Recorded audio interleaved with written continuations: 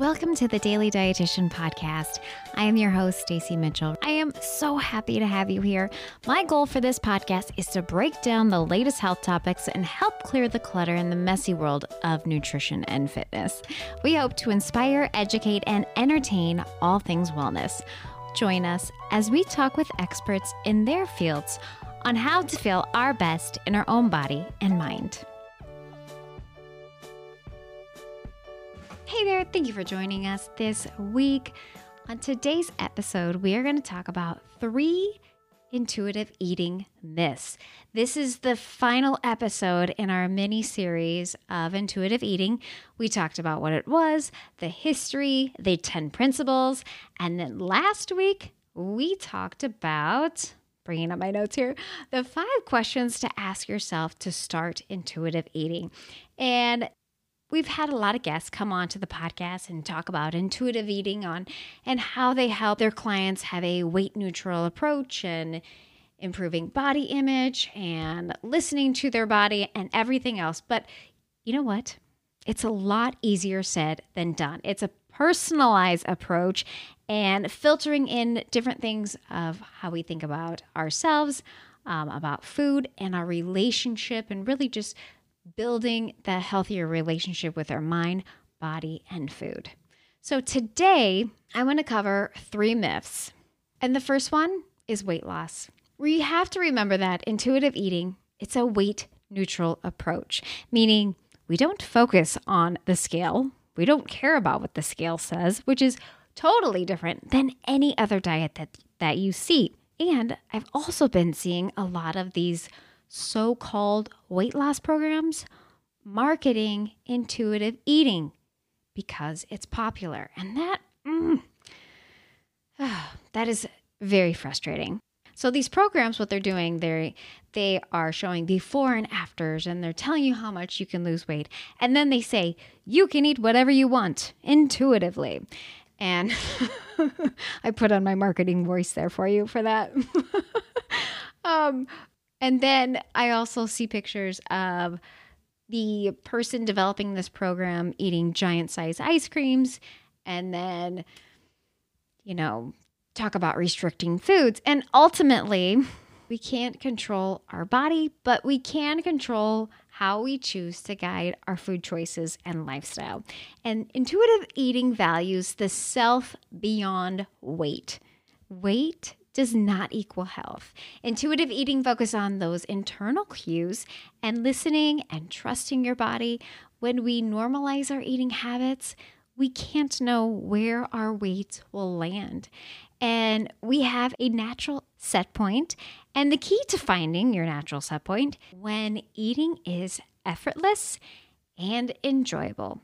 When you ditch those food rules and eating naturally in response to the body's cues of hunger, fullness, and appetite. So even though you may see it marketed as a weight loss program, that is debunking myth number 1.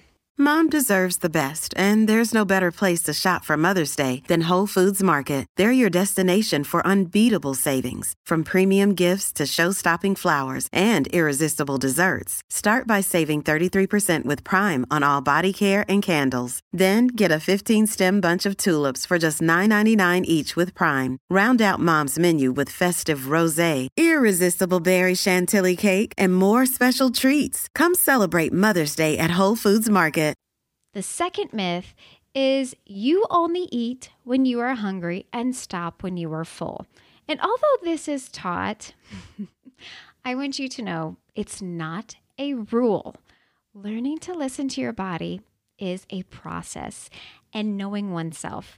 This may include eating right after you just ate because maybe you just didn't eat enough, or being aware of the time you overate and reflecting on that situation.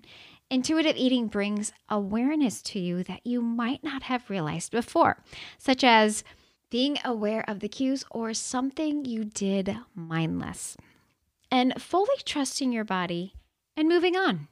Okay? So a big piece of this is working on body neutrality. If we hate our body and don't respect it, we do not do our best to care for it. And that's a really big concept in this intuitive eating process is self-care habits. Myth number 3, eat whatever, whenever. Giving ourselves the unconditional pass to eat means we will never stop eating. Even though this sounds like it would be amazing, your body is smarter than you will think. Your body doesn't want to always eat, nor will it always want to eat the brownies at every single meal. It naturally finds a balance of desiring food that is nourishing and satisfying. But our diet mentality has rewired our brains to find that balance, and that is why it's so hard to reset or unlearn all those diet rules that we've learned for the majority of our life. Again, look at the kids.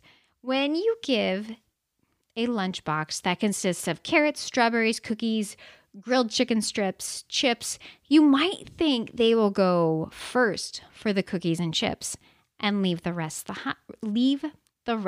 behind. But when you give the child the freedom to act on intuition, you really might be surprised. They might leave the cookie and chips behind.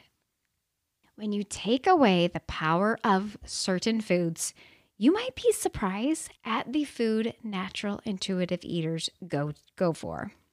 So learning this process and feeling comfortable with letting go of the restriction cycle can take time and probably longer than you would like, but the benefits go far above and beyond when you can truly trust your body. And the feeling of discomfort in the beginning is totally normal. It shows the gap where you were and where you want to be. And I will link a couple of episodes from our intuitive eating experts.